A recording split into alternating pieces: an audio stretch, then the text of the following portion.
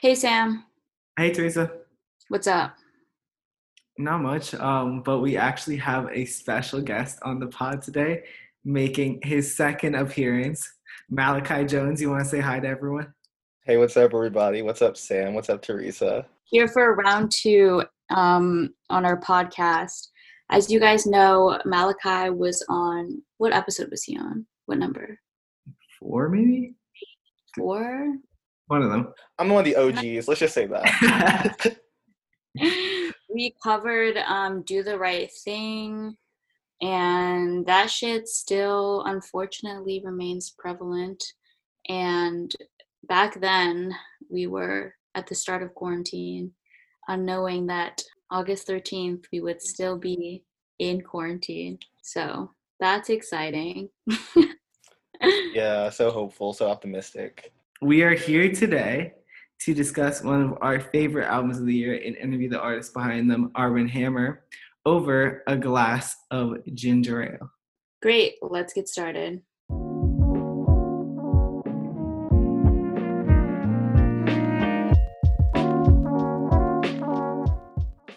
So for today's episode, I chose a glass of ginger ale. Some people are Canada Dry versus Schweppes. I'm personally a Schweppes person myself. Some ice and a little bit of sizzle is nice. So that's my go-to drink today. Awesome. Yeah, I love ginger ale.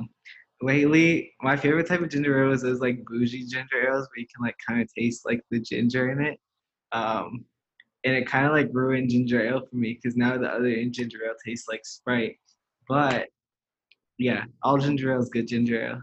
Yeah, I would have to agree with the Schweppes ginger ale brand. Nobody got time to buy bougie ginger ale, Sam. If you're gonna buy bougie anything, it shouldn't be ginger ale. Um, but ginger ale is like one of the few sodas that I actually like. As you've listened on this podcast, if you're a loyal fan, is that I basically hate all sodas, but ginger ale makes the cut for a good drink. Also, our first episode, Fafa brought in ginger ale. I think You it should. was like a ginger beer, which I Yeah, don't. it's ginger beer. Are ginger ale Oh, and ginger beer different? I think they are different. Ginger beer is like what you use to make Moscow mules. Ginger ale is a solid drink. It's never done anyone wrong to anything. It's like one of the oldest sodas. It helps your tummy ache. Like when you have tummy aches, my mom always was like, get some warm ginger ale. It's like good for the environment. That's facts. It's natural. No, I So feel like there's like big Coke and like big Pepsi. I don't know if there's big ginger ale. Like I know that there are big ginger ale brands, but it doesn't feel as evil for some reason. Um, It's the Canada spin. That's why. if it Hmm. was like a Coke, Coke would be like fine. I don't know. Just overall, like I feel like ginger ale just isn't a controversial drink. Like if you have a controversial opinion about ginger ale, like something's wrong with it. So, moving on to today's episode, our guest for today is the duo Arm& Hammer, which is comprised of Billy Woods and Elucid.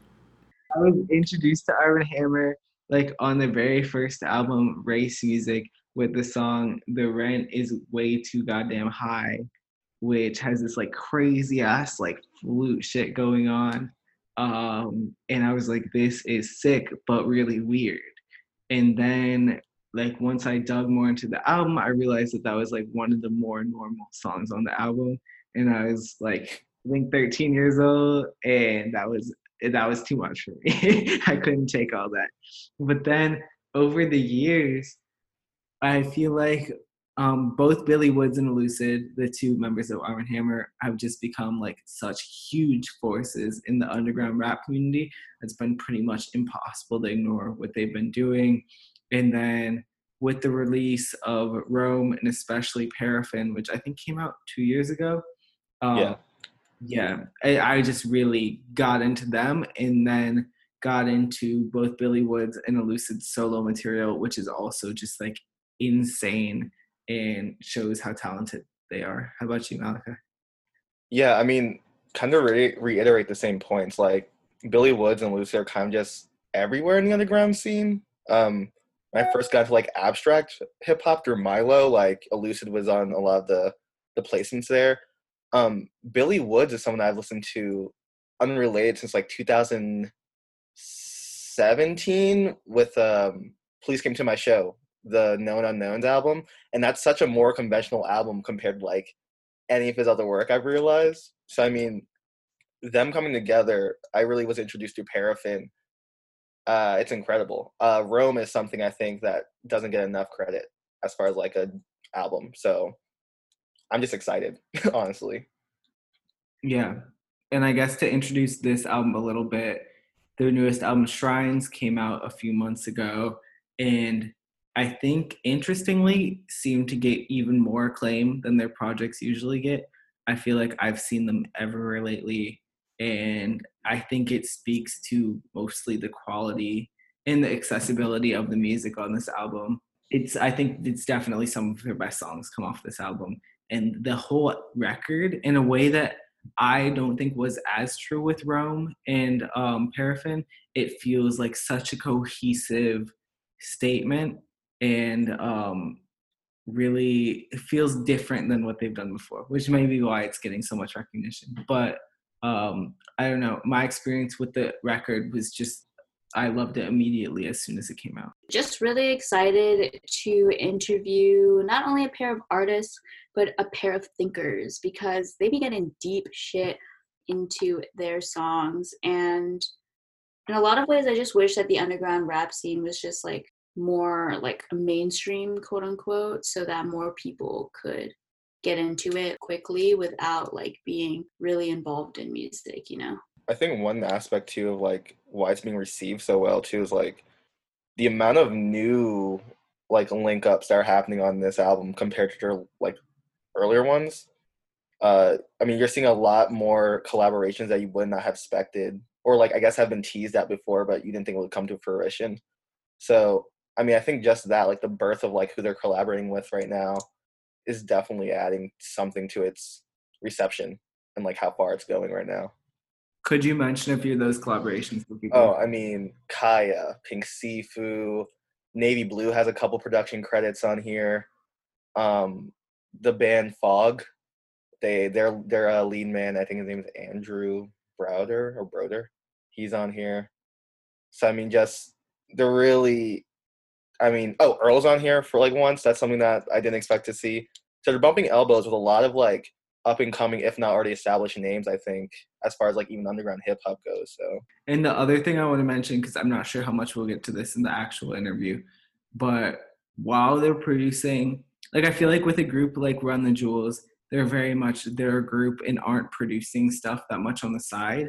But Billy Woods dropped 2 albums last year. Lucid dropped a tape earlier this year. It's like they have been able to balance really well, creating this like brand in this like genre of music for Arm & Hammer, and create super like weird and creative solo side experiments, which has been awesome to see just how they juggle both of those things. I just think it's interesting as far as like what Sam was getting at, where even their solo projects and like their solo careers are so like just, I mean, quality and also like notable.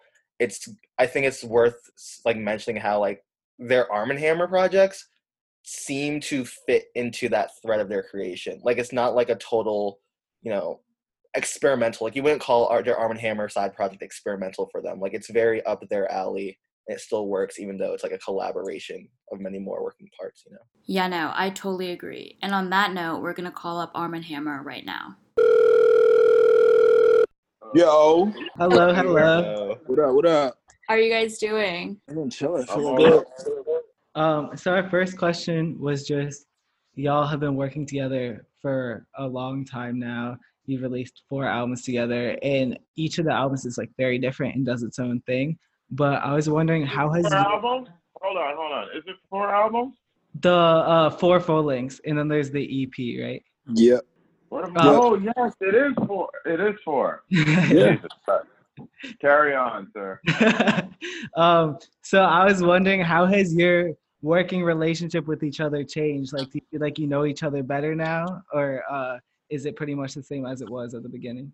Yeah, it's definitely not the same. I mean, we didn't know each other until we started working together, and right. From that we become very good friends. And I mean, at least speaking from my perspective, it's very different. Yeah, But I agree. but then at the same time, a lot of things are the same, but it's different in the familiarity. I don't know. It would be like if you asked like Joe Montana and Jerry Rice if it was the same playing together, like after 10 years, it'd be different, even though they probably had some type of a vibe at the beginning. But I definitely now operate with like a complete trust and just a sense of like we can talk about something, and I feel like all right, we're on the same page. True. Yeah, I'm on the. I agree. I work off instinct and trust, and that only strengthens as you keep working at something together with someone. So like this being our Shrines of the fourth full length. Yeah. I kind of know what to expect from Woods. Not to put him in the box, but I kind of know which way he's going to go. And then he often surprises me because, there's the other side of that where it's just like we're challenging ourselves each time we do this thing. So it's cool to it's like, sparring with someone for years and years and years. Like, I know you're going to lead with this left, but then you still might pop me with the right. And that's what happens, man. It's dope. Yeah, for sure. I've always appreciated the way that you guys tie really cool album covers into the themes of your album. And I think it's very powerful that you've chosen the photo of the NYPD outside of Yates' apartment for Shrines. And I was just wondering, like, at what point during the creative process did you know that you wanted to use this photo and story for the album cover? And were there any other, like, concepts or covers that you were thinking of using? No, that was the one. That was the one. That was the idea, and the only time there was a brief period where it looked like that idea. Well, there was an extended period, not a brief period, an extended period of different problems where it seemed like that might not work out. And every time I had to try and think of another cover, it made me really upset. So we worked the problems out. That was the one. Once I had the idea, it was very difficult to move to another idea. Would you say that the cover like inspired the theme of your album, or like vice versa?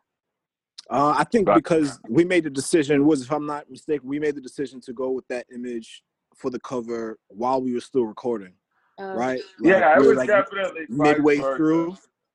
More than midway, 3/4. More than probably. Midway through. Yeah, we're almost done with the record.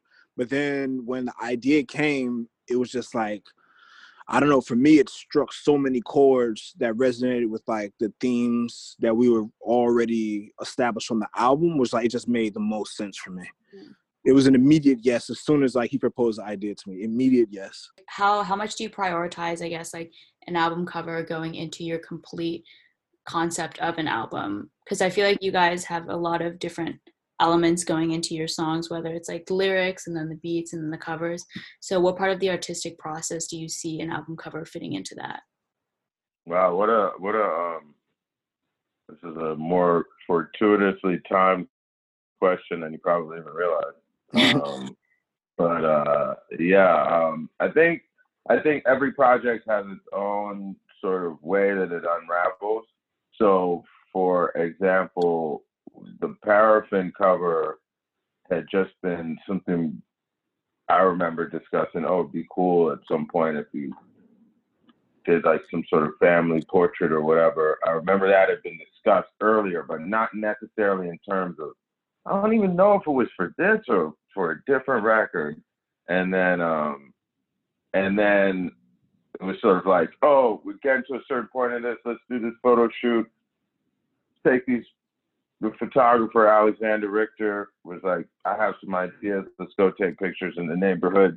The Lucid had some ideas, and they just went out and did it. And at that point, the album was certainly conceptually and everything was set. Mm-hmm. We were putting the finishing touches on that, as opposed to an album like or like Race Music also had a kind of an idea, but it was more like we went and did a photo shoot and then saw what worked. I thought that would be the cover. I had these ideas. We really took a bunch of photos in all sorts of places, And then you have something like Rome, where we commissioned a painting that took a long time. So that was like Early in the definitely not game. a first moment. You know what I mean? It took a while for that to get done. And then Shrines was something where it was literally just an idea that I had. I had always remembered seeing that photo from living in New York at the time. And it was just an idea I had, and I was like, yo, what do you think? And he, like he said, he was immediately like, yes. So then it just became the logistics of getting the photo. You know. So I think to answer your question, all of these elements come into play on like, or the record plays a role in how the album art is, or the album art sometimes might feed back into what the record is, but there's no set way that it happens. Right. Pretty sick. I hope we see those photos one day, honestly. On Shrines, one of my favorite songs Which is photos? Charms. Hold on, pardon me. The outtakes from the album cover for Paraffin, and like race music stuff. Some like of that. the other ones do. Some of those are like, well, when it gets reissued, you'll see some of them, and also some of them were probably seen. You know, there was Alex Richter is a really great photographer and a good friend of ours, and so he took the photos. I mean, he didn't. It's not like he sent us 30 photos or something. You know, we picked a certain amount that we were going with, and we took those. So some of them you have seen, probably like the one where with the like a blowtorch effect. Yeah. It's also black and white. There were a few from those that came out around that time, but that was, as soon as you saw it, that was just such the obvious cover. Maybe still the best cover. Debatable. I don't know. Yeah. I was real proud of the Shrines. The Shrines artwork and cover is really dope, but that one is definitely. Listen, one time I told you this, Elucid. I got the vinyl and I got on the bus going somewhere. Yeah. And I got on the bus and there was this dude sitting on the bus, and then he was just staring at me, and I'm like, all right. And then he just was like, yo, what is that record? What is this? Started talking to me and was going off about the record and the meaning of it and all of this stuff, Old Black Man. And I was like, wow, like that's really wild.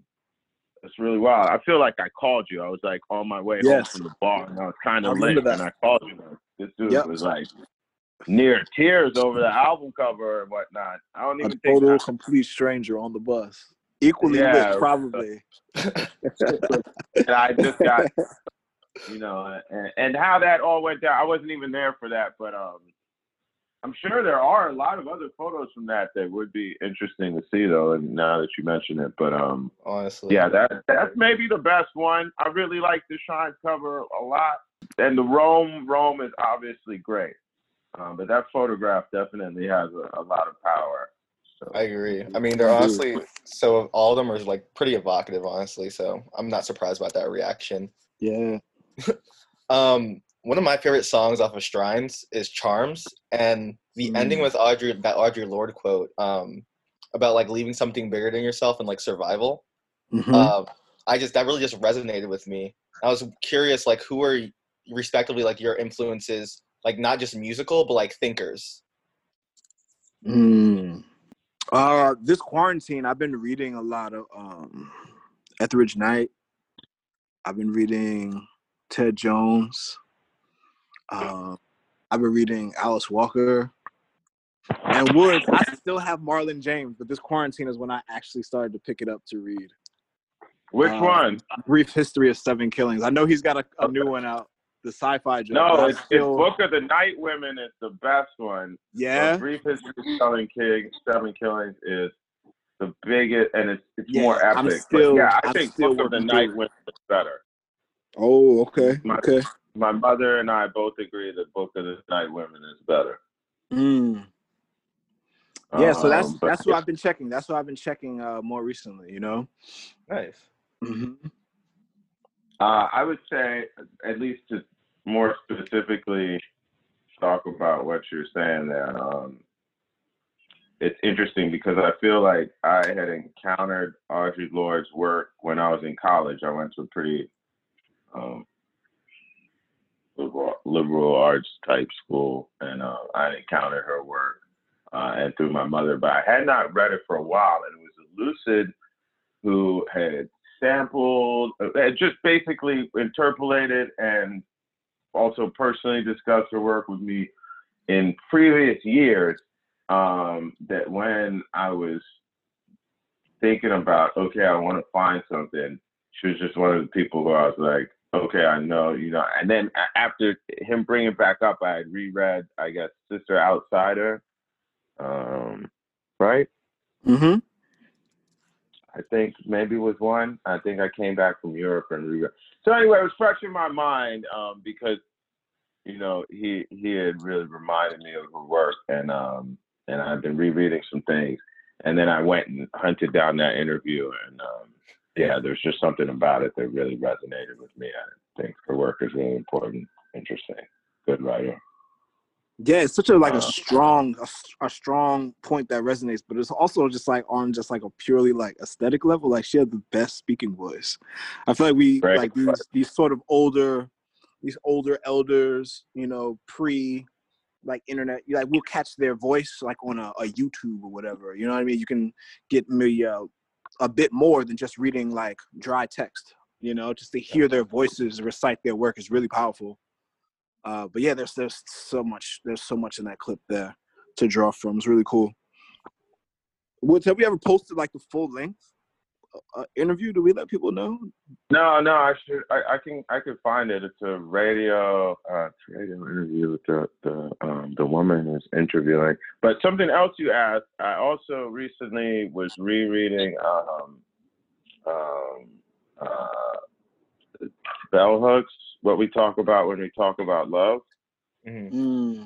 That is a great book. That's a book everybody should probably. Is that the one where she's talking about? Should have read that in high school, man. Is that the one she's talking about parents? She's talking about parents and how parents can be like tyrants. To their children. How we approach love. How we think about. That's excellent. It's a really, really, really, really good book that is also just useful in your life. Yeah. So that would be something I would say I recently tapped back into that I thought was really interesting. And yeah, that's the first thing that jumps to mind. Thanks so much. I feel like I have a lot of reading suggestions to go through now.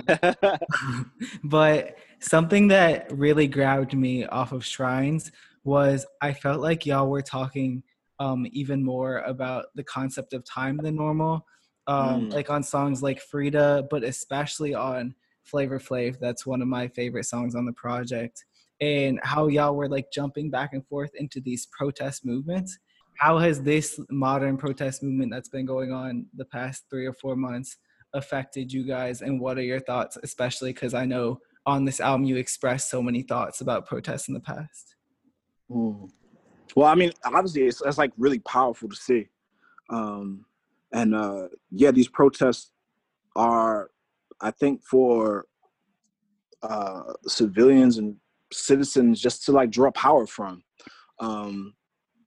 We're in a time where it seems like the people want some sort of sweeping change and want the 21st century to resemble the 21st century and not the 18th, 19th, 17th. You know what I mean? Like we want it to be a new day.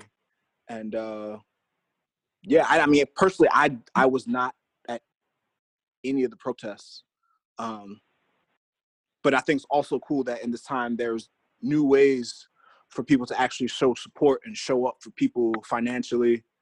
And just also seeing resources being spread out, more than money, people giving up time. And there's something really cool I saw going on in many cities with like free food refrigerators, you know what I mean? You just drop off food at a post, and you know the refrigerator stays stocked for whoever wants to come and pick it up. And just being there, you know, really just like, I don't know, people trying to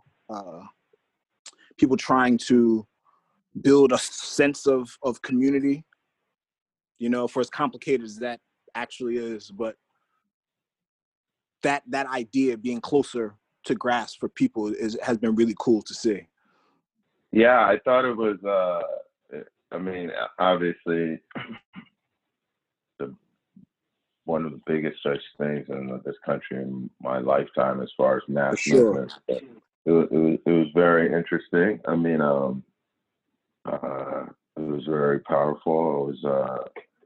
It was interesting, and I guess I always have my innate nature is always to wonder where and how things spread and dissipate or gather force, and the reactions that gather against them. And it's interesting to me. In some ways, it's like I don't know. In some ways, it feels like it's like the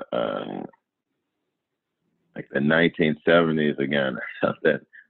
In that weird, in a weird way, where it seems you have all of these movements. You have at the same time this growing thundercloud of sort of status quo, law and order. Although it's interesting because that's happening without the sort of the actual violence of the 1970s. Like crime rates have like jumped a little bit, but nothing has really happened. But we also live in a time where information is disseminated so differently.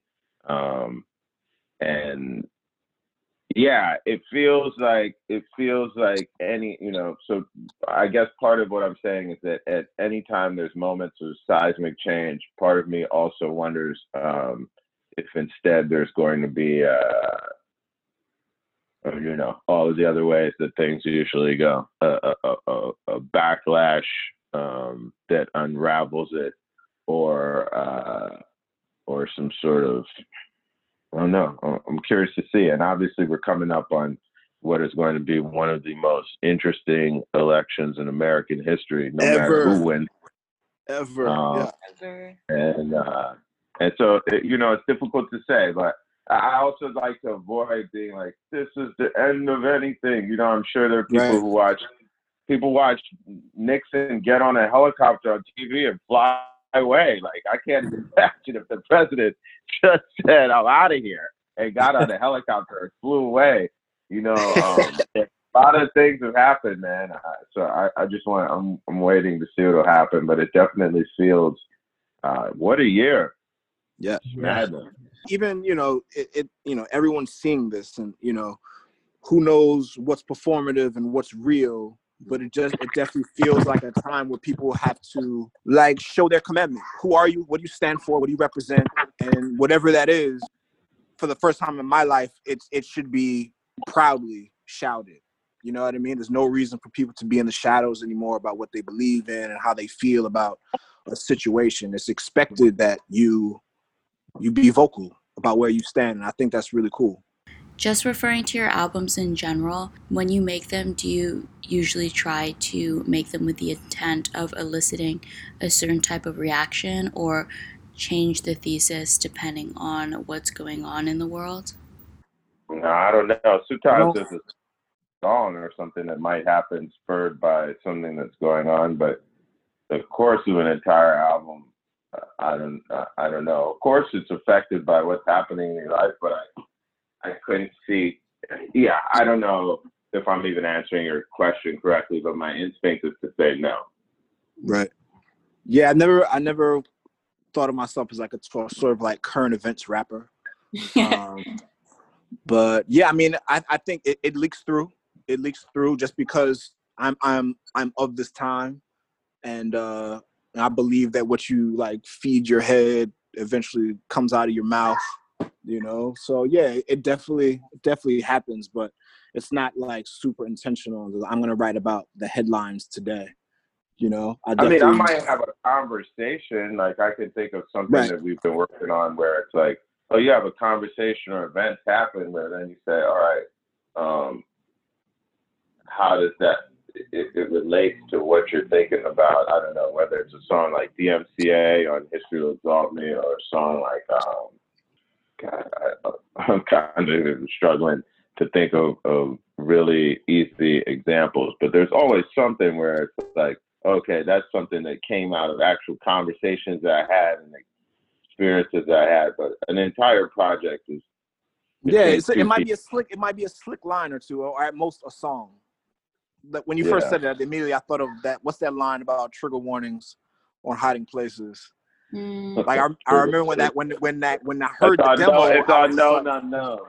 It's all yeah, no, no, no. no. When I first heard the line, it was just like I felt like I was seeing the phrase trigger warning like at peak, like via Twitter or whatever. You know what I mean? I was like, oh, Sure, okay, sure. it leaks through just a little bit, but you know, it's topical, it's timely, and it's dope. It's not overdrawn. It's a fine line, I guess. Yeah, I mean, it depends. Yeah, if I'm having if a conversation or something that's going on caused me to write something, I'm also not going to pack it away, Right? Because I, you know, I mean, yeah, I think Everyone's it's too. talking about it. Hopefully, it wouldn't be.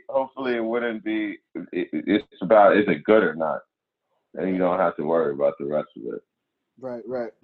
Yeah, but especially with Shrines, I'm sure with each album you've seen like this rising fanfare, and like the response to Shrines seemed like almost immediately positive, and probably like even stronger since. So I just want to know like what's it like to see that reaction right now? I don't know. You do also see people being like Paraffin and Better. this is the third best. Yeah. Crazy people say crazy stuff, man. Yeah. I mean, yeah, I've although seen I those also takes. understand. I also understand that once you make the the art or the music, and you put it out into the world, it doesn't like belong only to you anymore. You know what I mean? So people can have their opinions. It's not like you're automatic. I might have a personal perspective where I disagree with you, but once it's in the public, then it also belongs to the public to some extent. Yeah. But it does feel great. It does feel great to sell out a project. You know what I mean? In this climate, you know, it feels incredible to know in this time period where people are just like hungry and thirsty for like shit that affirms them. They've been drawn to us for whatever reason. Like that's incredible. You know what I mean? 100%. Sure. I mean, I'm sure it's at times right now that like draw people to defend projects like Paraffin so much because maybe that came at a time or it's coming at a time right now where it really means something.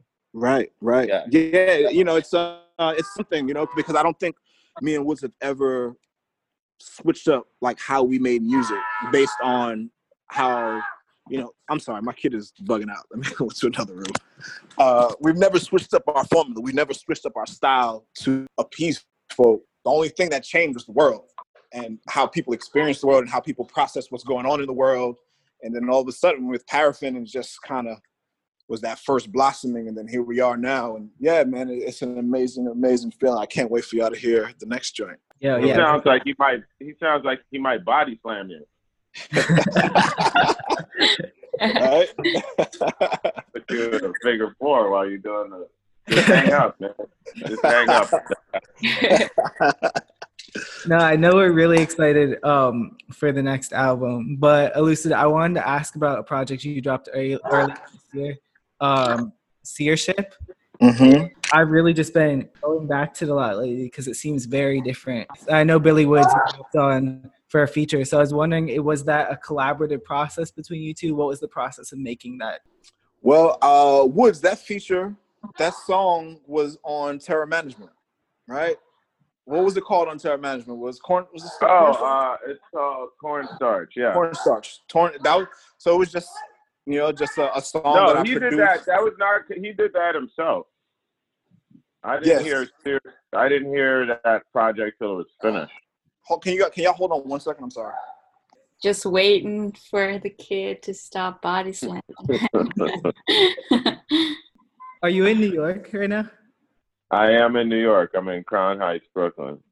Okay, cool. I'm up in Harlem. Okay. Yeah, me and Malachi go to school up at Columbia. So I'm like right at the top of Morningside Heights, West Harlem. Where? I'm on 129th and Riverside. Okay. Yeah, that's far over. I have lived in a lot of. Once I lived, basically. Do you know where Claremont is? Yeah. I lived right there by the 125th Street, like 19 or whatever it is. right across the street from Grant's Tomb. Yeah. Yeah. I lived there for like a summer a million years ago. But when I first moved to New York, I lived in Harlem. I like it up there. I miss being able to go to other parts of the city. Yeah. It's different. You're down in Brooklyn, right? Yeah, Crown Heights. And before that, I was in like East Williamsburg for a long time. East Williamsburg doesn't exist. Why do people say that? It's a made up. No, it is not. Based on gentrifying landlords and realtors. East Williamsburg does not exist. That was just Bushwick. It was was the border of Bushwick / Williamsburg. East Williamsburg does not exist. Not only did I live, because you're not in Bushwick till you cross Bushwick Avenue. That's the thing. People didn't go look at the map. You're right there. You're right there on the border. You're the borderlands. Not only that, but the clinic which served my neighborhood was on my block and was called the East Williamsburg Community Healthcare Network or whatever. And gentrified clinic. Gentrified clinic. It was old. What are you talking about? Listen, man. The funny thing is, people moved before people even moved there. It was East Williamsburg. It's not the same as the other side. I never heard of it until 2005, man. I never heard of it. Well, nobody cared about Williamsburg. Nobody cared about Williamsburg at all until 2000. Honest to God. This is true. There was nothing there. It was burnt out. In 2001, I didn't know where the Williamsburg Bridge was in 2000. Sure. People started moving. I basically went there for the first time because of white kids I knew who had moved there, or to Greenpoint, and so that's how you ended up going over the bridge. It was empty, and it was like mostly Puerto Rican neighborhoods, projects, and lots of like especially that side of Williamsburg, the gentrified fast, was just like, honestly, that area was like so empty that it was crazy for prostitution, because that's where all of the truckers would go, and it was right on the docks, and it was nothing but empty warehouses. So if you walk through there, like when I walked home from Greenpoint, it would be like all types of streetwalkers down there. It was crazy. And within a few years, all of a sudden it was gentrified. Whereas the area of Williamsburg that I lived in is like heavy, like Puerto Rican, Dominican neighborhood, Avenue of Puerto Rico, right near Woodhull Hospital, and the projects are right around there, and then these other like buildings that people look big, tall buildings, just a totally different area. Anyway, not going to get into the etymology of Williamsburg, but salute to this. Also, while we're here, I had a quick question. I saw that you guys tweeted recently that you didn't like your lyrics to be printed. That's more me than Woods. Woods loves lyric books and things. But that was more me. And I think my ideas are evolving because I don't like being misquoted. So I think the only way to correct that is to actually have the official lyrics being printed, you know? So the next time, you know, there's like a lyric book, which I think will be for this next record. The lyrics will be printed. So I'm not reprinted, misquoted, and then, you know, people have to rely on Genius, not so Genius. Hate to see it.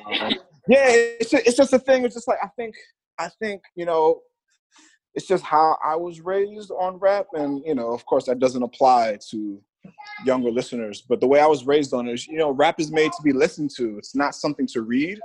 And the cool part about rap and just music in general sometimes is people have their own interpretations of music, and you build up a story in your head as you're like absorbing a work, and that's what it is. Like, it's cool. And then sometimes it's cool to like meet people and then y'all have totally different interpretations of the same exact thing. I think that's really cool, but you know, it doesn't really apply anymore when things are spelled out on sites like Genius or whatever. So yeah, to not be misquoted, I'll have the official lyric. Woods is all about it. Woods is all about it. I think For Hiding Places had a really beautiful lyric book. Also, like seeing like what it could even look like for people purchasing the record. Like, it's gorgeous. I would love to have my lyrics printed that way, you know? Could you talk a bit more about, like, I know you're in the middle of your Seership answer, and I was just wondering your thoughts on that creative process too. Oh yeah, I mean, Seership, and then the record before that, Every Egg That Cracked Today was Double Yolk. I mean, these were just sort of like instrumental kind of exercises that I would make in between records, like on the road during tour, like late night in the studio, or like in a hotel room or whatever. Just sort of like, I don't know, man, like words fail. And sometimes I just like the emotion of just instrumental music. And those projects kind of gave me that outlet to say what I wanted to say without saying anything. I love doing those songs, playing those interludes kind of live, in between like the lyric-based songs. It's like just a really ill vibe, and to feel those kind of heavy frequencies. It's like a very ambient kind of approach. It just works really nice with like our type of style, with my type of style. It's like super heavy lyrics, dense beats, and then that stuff is more of stretched out kind of release sort of a feel. So yeah, man, I love those. Right, there will definitely be more. Jumping from there, honestly, I think one of the aspects of this newest project, as far as like under the Arm & Hammer label, is like the amount of new contributions on this project. Mm-hmm. Being like Kaya and like Akai Solo as like features, and like I checked like Navy and like Navy Blue and Andrew Broder did like some production. So I was just curious, like what motivated that that move towards like greater collaboration, like as a duo. I think it's just those are just the homies. They just kind of be around. It just made sense. Is it true? I connected most of those people to the record. Yeah, a bunch of those people are people you connected. It was kind of the vibe of the record. Yeah. At a certain point, we were like, oh, we're going to put more, just like Paraffin was pretty much a solo dolo thing. We had Sketch 185 pop in, and it just felt like we're making the record, and there seemed like there were different places, different people, it would make sense. And so we just did it, Like, yeah, well, I mean, just really, when house or whatever. But a lot of them were like, again, like I said, there were some people like, and even those people was kind of random. Like Quelle was just at my house and I was playing some stuff, and he was like, "Yo, I fuck with that."